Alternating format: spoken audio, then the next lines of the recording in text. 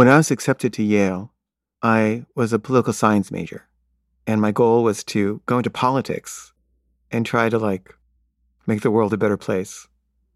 And I knew that Yale was sort of a bastion of conservatism, and I had this idea that I would somehow infiltrate the right and somehow gain power, and then I would sort of do this sudden reversal and do good things. This was my plan. So I joined the party of the right just to infiltrate. And I went to all these meetings with these right-wing assholes. And they had this chalice full of alcohol, and they would pass it around. Everybody would drink out of the same chalice, and they would make jokes about the left. And I would participate in these jokes as a spy.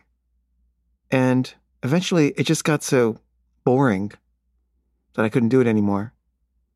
And I decided to quit. And I think there was this one guy, he was black, which was weird to me. And I kind of liked him. And I told him I was going to quit. And he tried to talk me out of quitting.